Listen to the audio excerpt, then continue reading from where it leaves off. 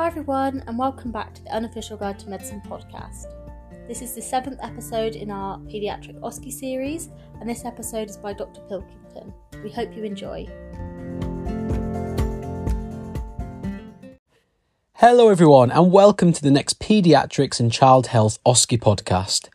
My name is Dr Ronan Pilkington, and I'm currently one of the junior doctors working in the UK. Today I'll be sharing some top tips on how to approach a station where a child presents with a wheeze, one of the more common presenting complaints. So, let's start by thinking back to our differentials when faced with a wheezy child. Most often, asthma, bronchiolitis, or viral illness-induced wheeze comes to mind. Other respiratory causes can include chronic lung disease of prematurity, cystic fibrosis, atypical pneumonia, or congenital abnormalities of the lungs and airways. However, it's important to note that severe gastroesophageal reflux, inhaled foreign bodies, and heart failure, otherwise known as cardiac wheeze, can also present with wheeze in children, so don't limit yourselves to respiratory causes alone. In this scenario, start with the presenting complaint and investigate this further. First, establish what is meant by a wheeze and always listen and assess yourself. When did the wheezing start? This is often missed, but it's so important to give the wheeze a time frame, particularly useful in bronchiolitis, which usually gets worse before getting better and has an onset usually before the age of 18 months. Ask whether the wheeze started suddenly or gradually came on to distinguish between acute and chronic causes. Remember, large foreign body aspirations tend to be more sudden, whereas smaller foreign bodies can actually lead to a more gradual onset wheeze due to subsequent edema and inflammation. To allow judgment of disease progression, ask whether the wheeze is getting better, worse, or staying the same. This can give you a baseline idea of what treatment may be necessary, for instance, supportive versus intensive treatment.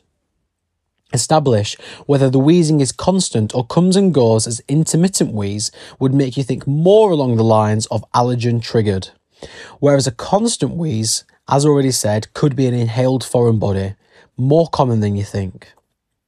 Next up, it's useful to get a feel for whether the child is unwell in any other way. For instance, was the wheeze preceded by cough, cold-like symptoms, or a low-grade pyrexia, in which case you might start to think of a viral-induced wheeze. However, ask about other symptoms as well. Poor feeding, weight loss, rashes, and sweating with feeds are all handy to inquire about when considering other differentials. A really good question to ask is, can you think of anything which may have triggered this? Sometimes parents already have a rough idea of what is going on and what might be the cause. So inquiring into their ideas, concerns and expectations is always a great place to start. Finally, ask about whether anything has made it better or worse. Sometimes parents will try salbutamol inhalers from older siblings. It's important to note here, however, that salbutamol inhalers tend not to be as effective in under 15s due to decreased B receptor sensitivity and different pathophysiology. In fact, most of the times in younger children, wheeze is caused by increased mucus secretion causing clogging rather than bronchospasm, reducing the effectiveness of salbutamol. After investigating the presenting complaint, as with all history taking, it's important next to explore the child's past medical history. As well as exploring details surrounding the birth, neonatal health, growth and development, and asking about immunisations, it is also important to establish whether the child has ever been wheezy before and what level of intervention or treatment this required. Ask specifically whether the child has suffered from asthma, eczema, or hay fever/allergic rhinitis. Always remember your atopic triad. Ask specifically about interval symptoms if you're thinking along the lines of asthma. Does the child cough at night? Do they get more breathless when they run around than other children their age do? If there have been recurrent admissions, ask about frequency of GP visits, hospital admissions and maximal treatment. For example, did the child require IV therapy, paediatric intensive care, intubation and ventilation, as these would all indicate previous severe respiratory disease and may make you more inclined to seek further help sooner. Ask about previous investigations, for instance imaging, sputum cultures, sweat tests, skin prick testing, lung function tests and spirometry, if it's an older child, as this may alert you earlier on to the diagnosis and needed management. Move on to drug history.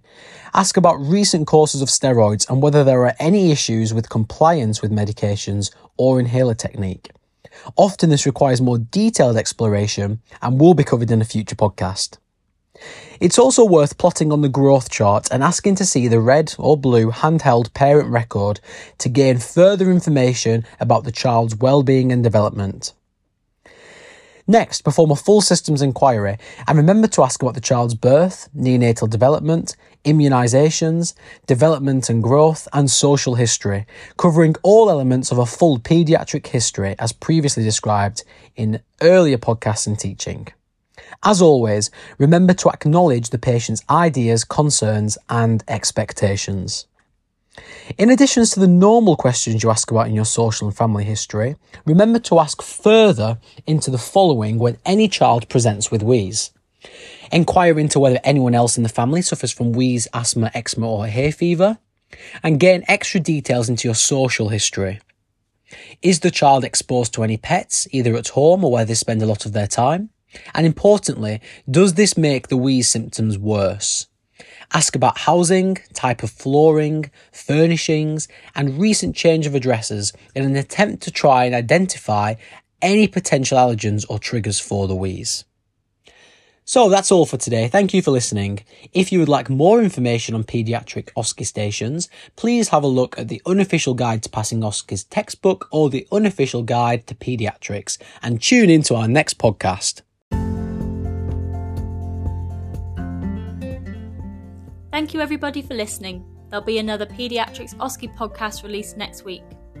If you would like to keep up to date with when we release our podcasts, please go and follow us on Twitter and Instagram.